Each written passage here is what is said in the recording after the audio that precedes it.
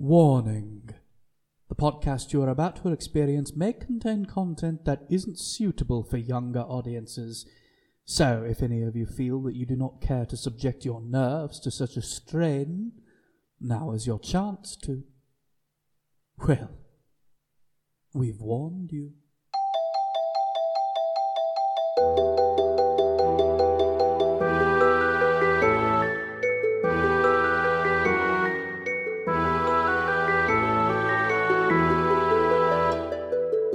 Welcome to Villainology, a podcast revolving around our favorite personifications of humanity's darker side, and what truly makes them the scourge of their respective worlds. I am your host, Rob Mobley, and I can already tell you that you are in for quite an episode today.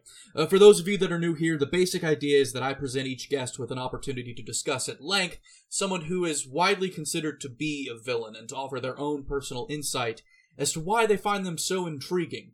These opinions are totally subjective, and I find that hearing the thoughts of other people on someone you either love to hate or hate to love helps to really better understand these characters as a whole. Now, our guest today once made the horrible mistake of offering me a job at an immersive escape room that he was the creative director of in New York City in the before times. He is also an actor, a writer, a designer, a hater of dolls of every make and model, and he is the owner of Doors of Divergence, Mr. Christian Vernon. Welcome to the show. Great to be here. Thank you so much for having me. Now, your company, Doors of Divergence, it's a brand new endeavor for you. Tell us a little bit more about that.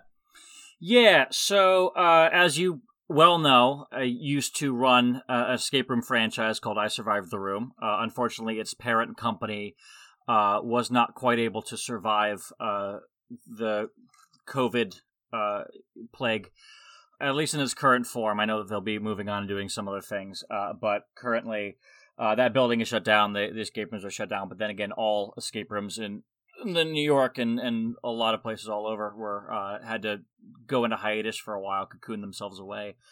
So I have now taken those shows that were sort of under that umbrella, they're mine, moving them to a new place, sort of rebranding them and doing some new stuff with them. So they're moving to a place in Brooklyn. I don't want to talk about too much about that because there are still deals that have to be inked and ink that's yet to be dried. So mysterious. Yeah. I mean, there's some cool stuff that we've got planned, but the general conceit of it is these are going to be a little more interactive. You know full well that the escape rooms that we did, because that was the job that you're talking about, yes. was you so talentedly came through and performed Dr. Kavanaugh, one of our antagonists in the sanatorium. You know a bit about playing villains yourself. Story of my life. But yeah, so we have actors in the room sort of guiding along the story and have started to, have created these escape rooms where audience choice matters and determines as they go through which puzzles they end up solving, which endings they end up getting, how the story plays out. And we've decided now to sort of take those individualized things and really sort of connect them directly, take more of like a Mass Effect kind of feel to it. So you play one, and then depending on what ending you get, you can take that into the next one, and then it can completely change what your game is, and then take that to the third chapter. So you can continually replay and see how your choices affect as you play through and which puzzles you end up interacting with, how the actors change, that sort of thing. Well, that was the thing I found the most intriguing about this particular company and these shows, was that it was a solid blending of both escape rooms and immersive theater. We've had this conversation before, but I mean, I'm of the mindset that immersive theater up until now was the future of theater, but now with COVID having all but wrecked live performances as we know it for the foreseeable future, what changes do you believe need to happen in order to adapt to this new normal?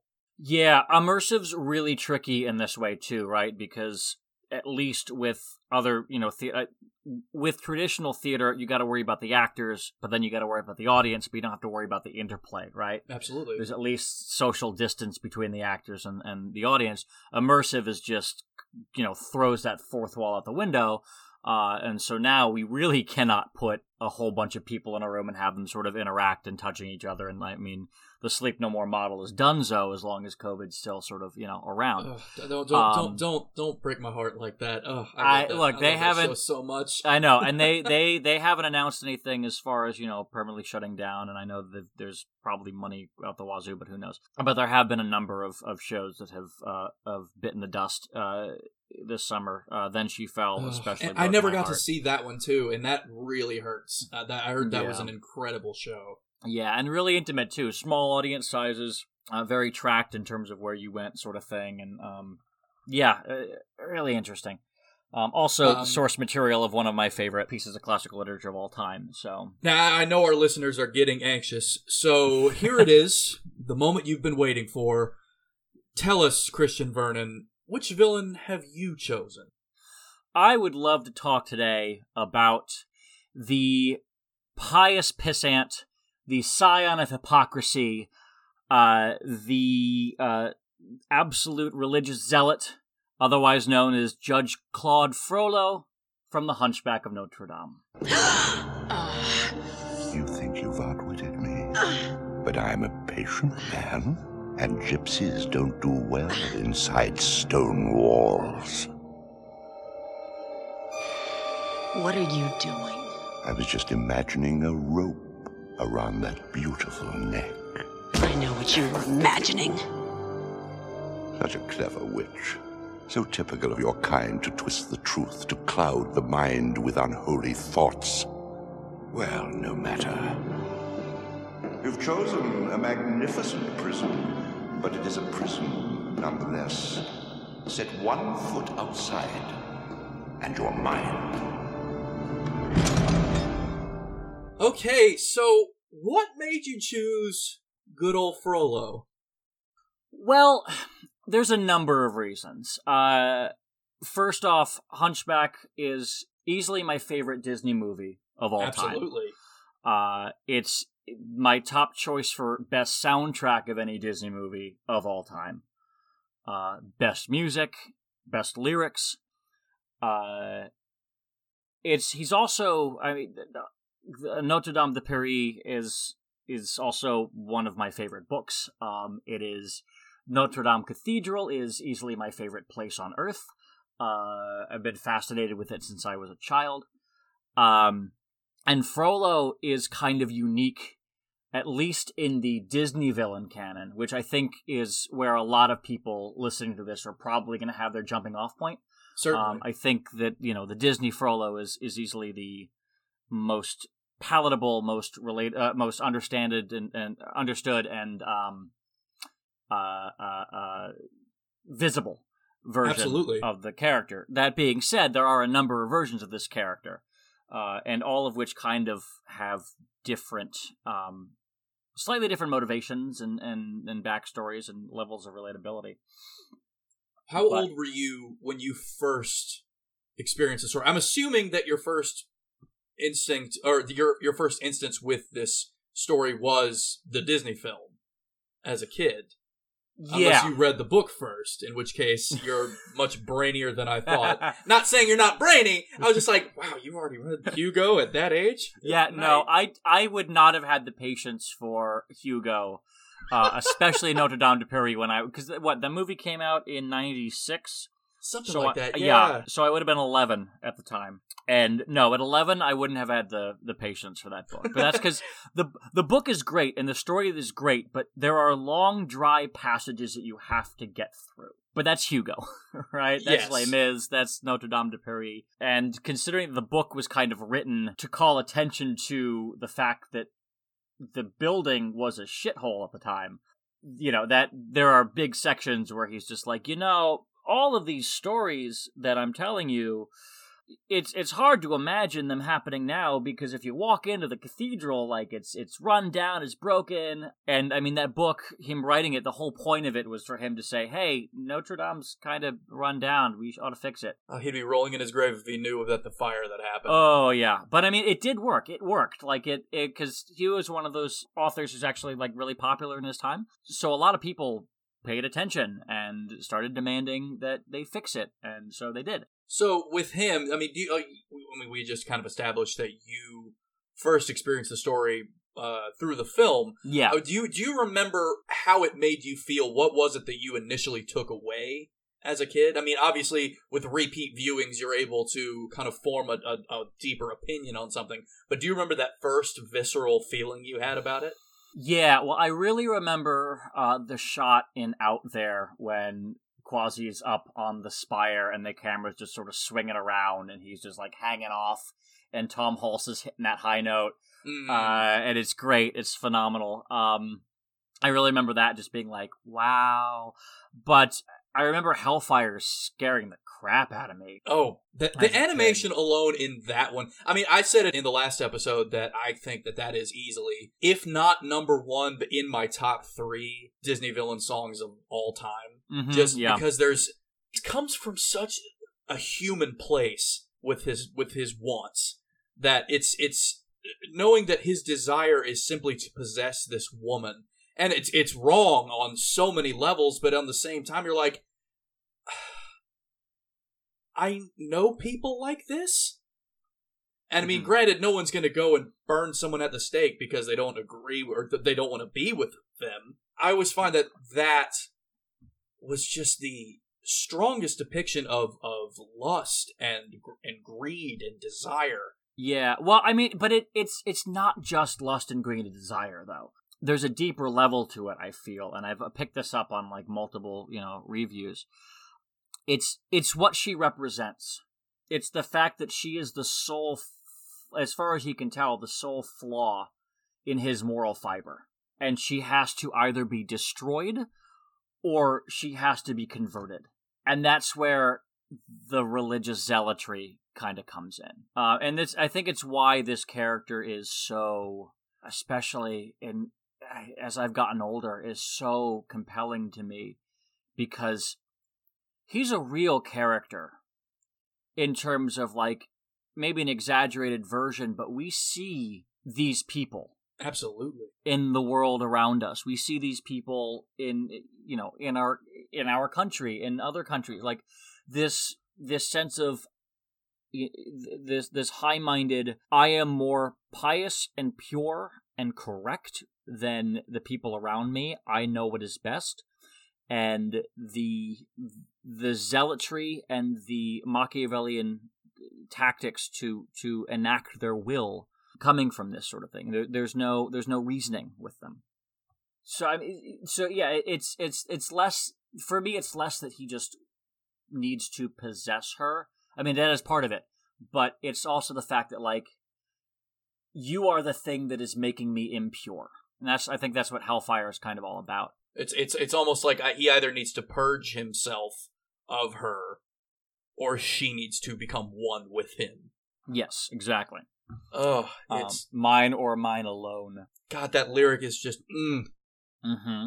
Speaking of, so the lyric that actually introduces Frollo to us in that movie is easily one of my favorite in any of Stephen Schwartz's lyrics. Which one? So, right, the first time we see him, right, we're getting the Clopan's sort of intro in, and the gypsies being... Oh, hold on, we should probably address the elephant in the room for a second. So, obviously, the word that I just said is all over the source material. You gotta love that anti-Zinganism, you know?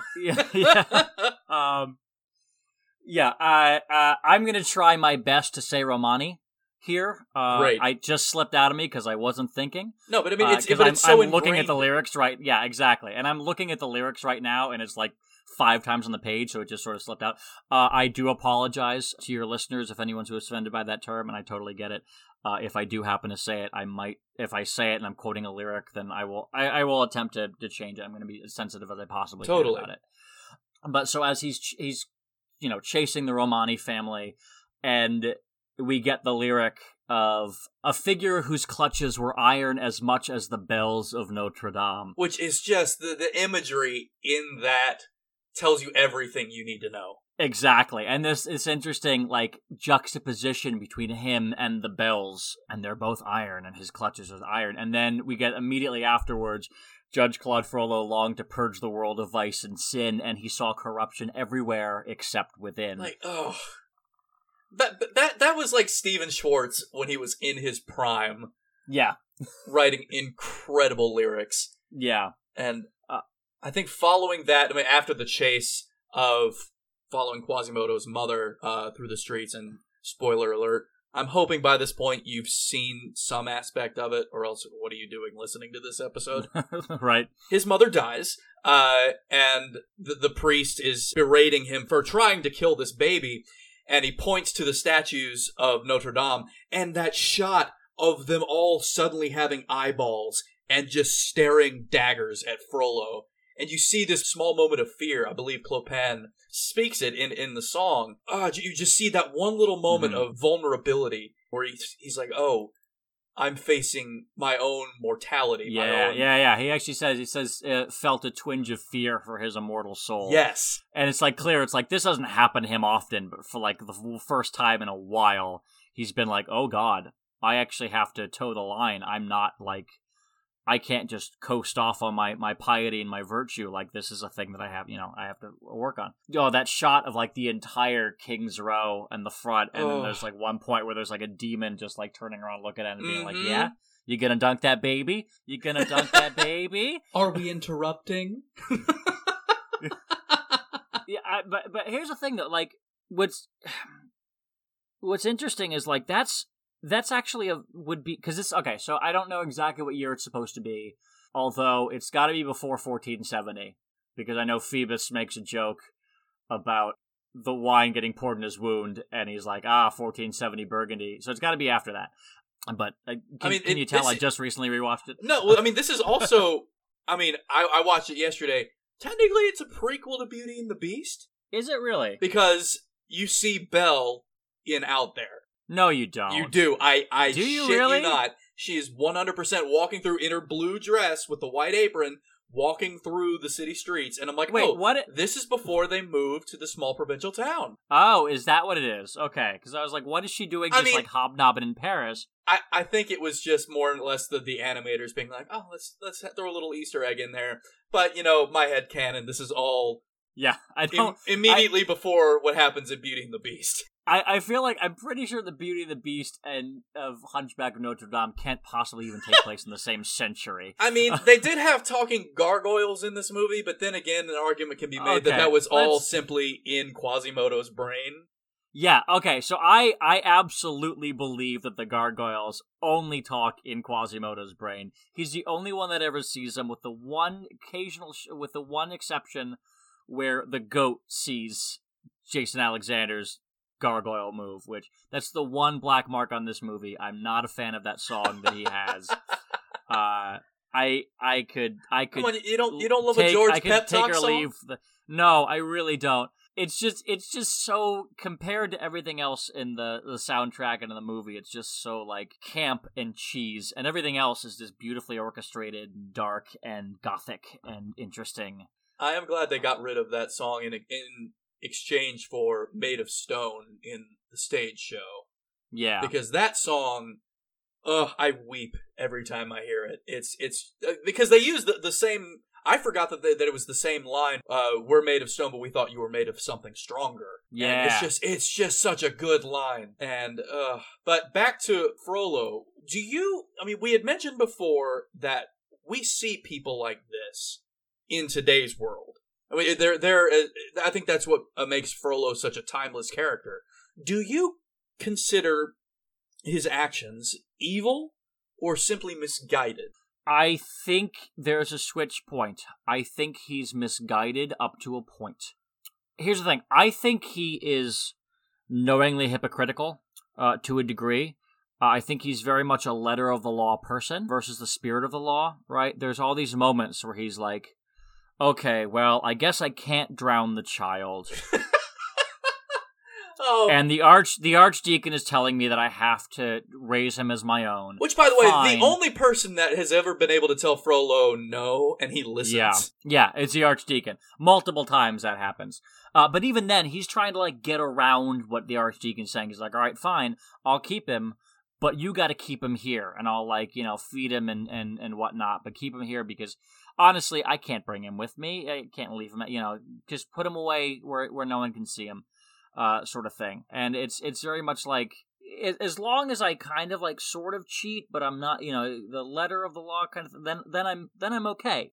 I think he's aware of this, and I think that when his own hypocrisy comes to play, he's able to just sort of explain it away. I think that's all fine until Hellfire, until we come out of the end of Hellfire.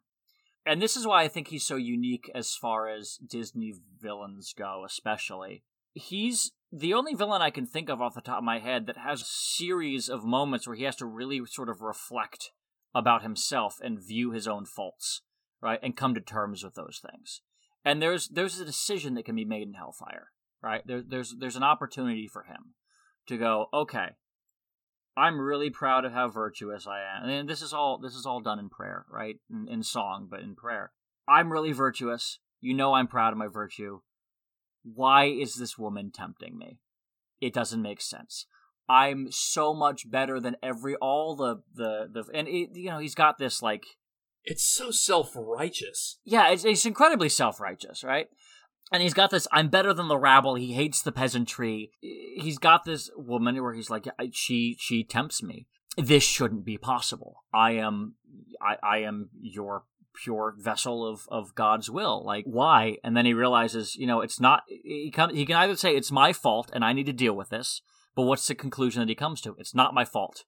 It's God's plan. He made the devil so much stronger than the man. It's very clear that if he were discussing somebody else, if somebody else had this temptation, he wouldn't hesitate to say that's your flaw, you've got to deal with it. Absolutely. The moment that it's his flaw, he can sort of justify it away. Right? Well, I'm better than them, so it can't be me. I'm pure and virtuous, and I know that. So yeah, he has this moment in Hellfire where he can either realize he's the problem, or he can say, no, she's the problem, and she needs to burn. Or she can agree to marry me, live piously, give up her filthy heathen ways, and then I will have converted her and turned her to good, and look how great I am, sort of thing. But in his mind, this is all virtuous. He's looking at that cathedral, and keeping the entire movie. He's look at and I love how they did it. Look at Notre Dame Cathedral, and across the way you see the Palace of Justice, and it's all angular and sharp spikes, and it looks like a villain's castle. Yeah, the juxtaposition of the architecture there is just visually stunning. So great. And the fact that he can see Notre Dame Cathedral across the way, and it's it's his foil, but he's looking at it being like, this is what I aspire to. I live to serve God in this holiness and this righteousness. This is a villain who really, you never get the sense of him sort of reveling in his own evil the way you do with a lot of other Disney films. You get people who are, I know this is bad, but I'm in it for me, and I just want, he is completely morally justified. Absolutely. In his views. I think that's what separates this movie from the rest of the Disney Renaissance film canon. They're all great with their own, for their own reasons. They're all fantastic movies, but this just feels like the most sophisticated out of all of them. And I think partly because it is based on a pre-existing novel that's not a fairy tale whatsoever. Yeah, it's very adult.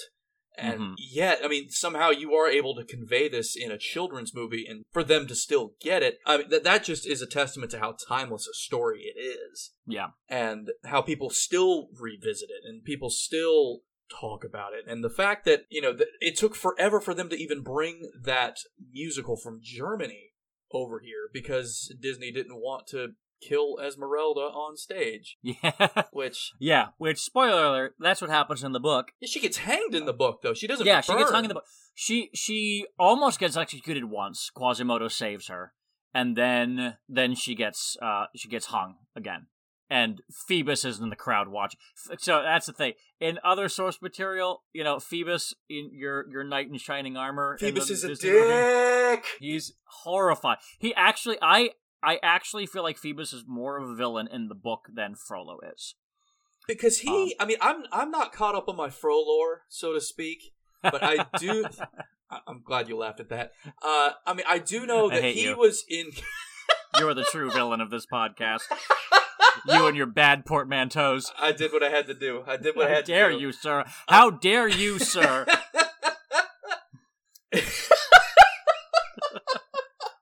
Get out of here with that. Well, he was engaged to. I admittedly haven't read the novel. I've done some research into it, and I've watched the Lon Chaney movie that was done. Mm-hmm. And there was a character that popped up that I was not even remotely familiar with, which was the Lady Fleur-de-Lis, who Phoebus was engaged to. Yeah. And there was also the poet, Gringoire. That's what his name was. Yes. Yeah. Esmeralda's husband, yeah. Yes, who the only reason that she is his husband is because he found the Court of Miracles, and in order for him to escape, he either had to marry someone that belonged to the Romani clan or die. Yeah. That was the only way he was getting out of there. Yeah, so there's a whole other thing, right? And it's a little problematic. Very problematic. And even the Disney depiction of the Romani in this movie is bad. I'm just gonna say it's just bad. It's racist. But we didn't really, different time. It was a different time. Slightly different time. I mean, it's not. It really doesn't excusable excuse at any time, yeah. But this was considered acceptable, and nobody, people weren't aware that there were people that had a problem with this, as rightly so. But there's an interesting point to be made that when Quasi and Phoebus in the movie finally show up to the Court of Miracles to be like, hey, Frollo's on his way, and he's going to murder you all, their reaction is to just tie them up and be like, hey, we're going to do a fun song and dance number about how we're going to murder you for no reason whatsoever other than you came here. And they actually, the lyric that we find you perfectly innocent, which is the worst crime of all, so you're going to hang. You're like, oh, okay. So much for us having any sort of empathy toward you. Yeah, so it's like, who's in this movie? It's like, who are the good guys other than like Esmeralda, Quasimodo, and of course Esmeralda comes in and is like, hey, no, I know these people. It's fine. They're with me. And it's strange to think in terms of that from that point of view. Was Frollo right? Yeah, I mean, he obviously wasn't. He 100% wasn't.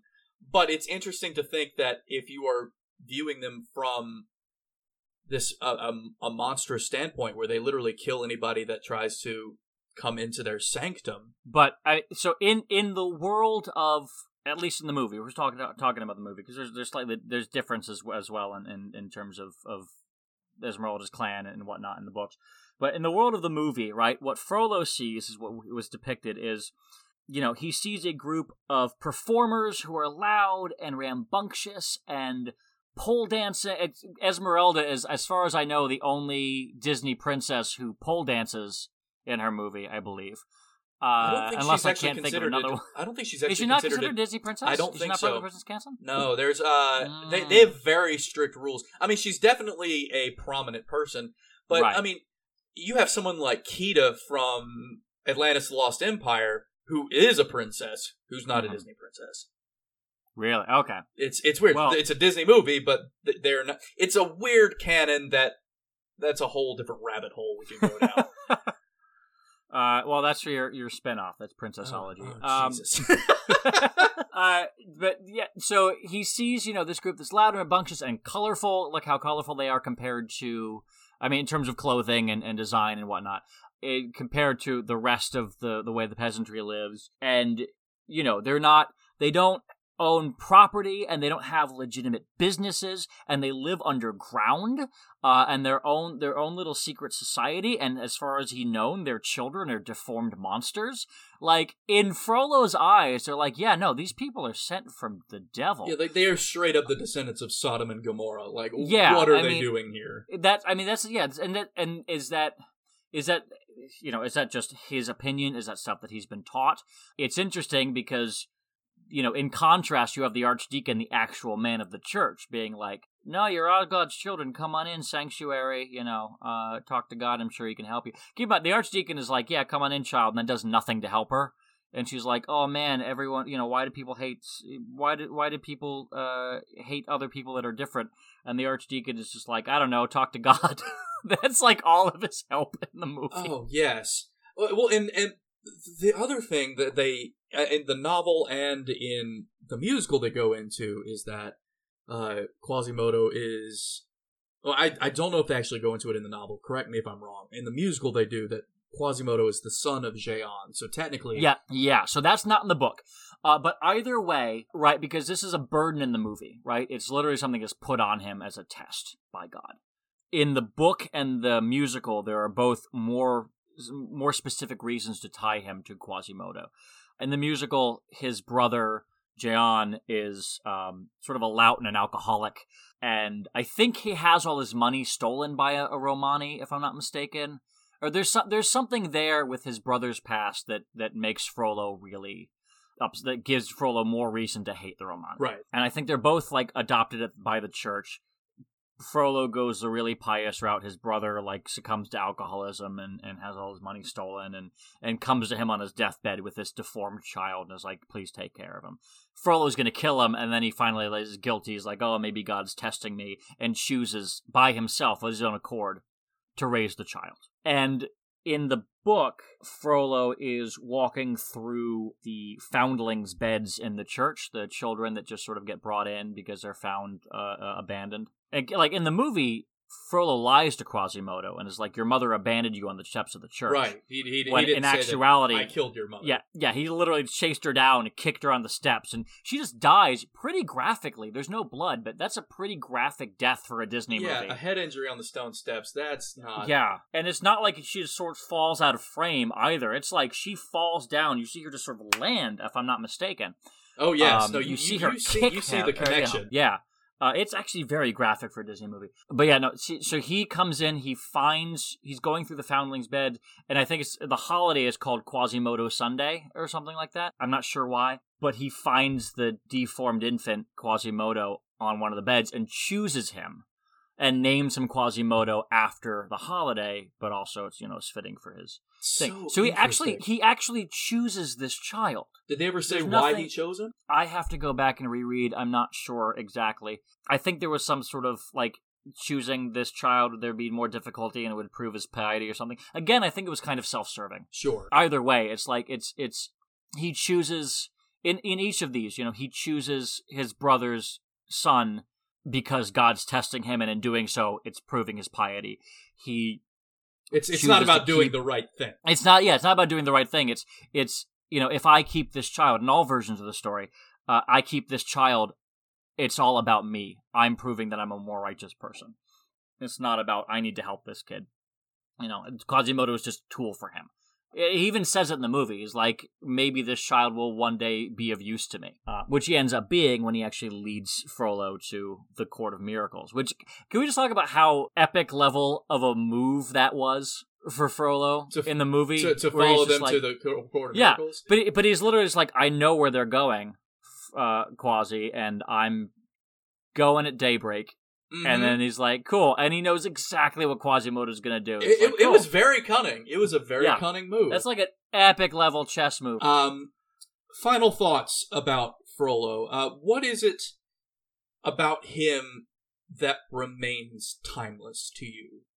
I think Frollo's capacity for hypocrisy is something that I think we all have. I think it's something that it's actually kind of frightening to look at and go, oh, the rules apply to everyone except for me because I'm better. This sense of superiority for him and the sort of the zealotry and that can occur, right, when he doesn't get what he wants, right? He's sort of happy for a while to kind of arrest Romani when he can here and there.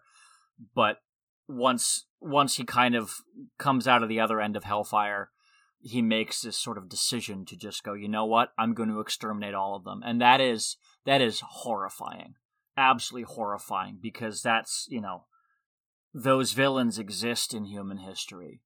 The demonification of the other and the blaming that, because he comes through and he blames this social racial group for, he puts all of the evils and demons of society on them and says, if I can just get rid of them, Paris will be pure, it will be better.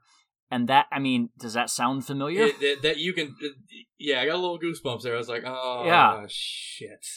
Like, this is a thought that, like, well, it's round and round again, will always come up, and we have to be watchful for that sort of rhetoric when it comes out of the mouths of the people that we put into elected office. It's important to note that Frollo in the movie is actually the Minister of Justice, right? He's supposed to be the head, because he's a religious man, but in the movie he's not part of the church, right?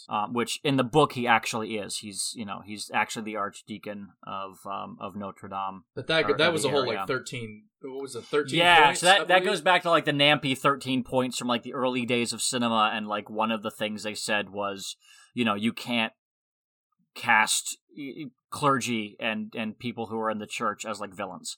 Right, so like the Lon Chaney movie and all the original versions of the film, they changed it. He was never the villain was Jehan. Yeah, he wasn't even the villain in the Lon Chaney movie. Or in other versions, he was just the judge and the archdeacon was out there, and Disney went by the same sort of route because they didn't want to cast him as a member of the church either, because Disney's trying to be family friendly. Yeah, this is what makes him timeless for me, is that like there's a very real element to people in power blaming a group that they don't agree with for all the faults and evils of society and going out of the way to try and take care of them. And when the progress is too slow, they start being super expedient. I mean, just that montage of him just getting more and more draconian in his methods after Hellfire comes out, right? And he's just like, find her. I'll give you 10, get to inform on them. All right, now dump their stuff in the river, and then see if they'll inform on me on their fellow brethren. And then you know what? I'm gonna. Then he goes out and he actually just goes and to murder townsfolk. Right? He doesn't even go to murder members of the Romani. He murders 3 people that he suspects were harboring them. I need to make an example, right? And that's when he just sort of gets completely unhinged. And obviously, that's when Phoebus sort of chooses a side at that point. Yeah, exactly. But which my favorite moment, I think, in the movie, it's the funniest line, is after Hellfire, the whole thing with the fireplace coming up and like the red-hooded demons coming out of the side, whatever, right? And he does the whole thing. You know where I'm going with this. He, the next morning, comes up to Phoebus to be like, we're going to find Esmeralda. He comes out of the carriage, all red-eyed, super tired looking. Phoebus goes, have a rough night? And Frollo goes, I had a little trouble with the fireplace. It's such a good line, and I laugh every time. It's great because you actually you often don't get the full tragic kind of. I mean, he's pretty bad at the beginning, but we get at least the tail end of his sort of tragic fall off. Absolutely. Which in this movie, which is just really compelling to watch, and then you just watch him go into complete insanity and evil. But yeah, I think that's what makes him such a good villain, is that this capacity for his actions we've seen before historically, and this sort of potential lives in people. It's frightening, really, to watch. Thank you so much for being on the show, Christian. This was incredible conversation just now. For those of you out there, if you feel so compelled, I'm dropping a link to the Bail Project in the description if you wish to make a donation. It is a wonderful organization, especially in this time of unrest and injustice. And know that any help you can give them will go a long way. Thank you to Ross Lampert for composing the theme song to this podcast. He's a brilliant dude. And if you're in the market for any sort of music production needs, head over to his website at daggerandink.com. And thank you, listener, for carving out a little bit of time for us today. If you like the show, please follow us on Facebook and Instagram at Villainology Podcast, and drop us a comment on who you'd like to see discussed next. Hopefully we'll see you next time. Stay foolish, mortals.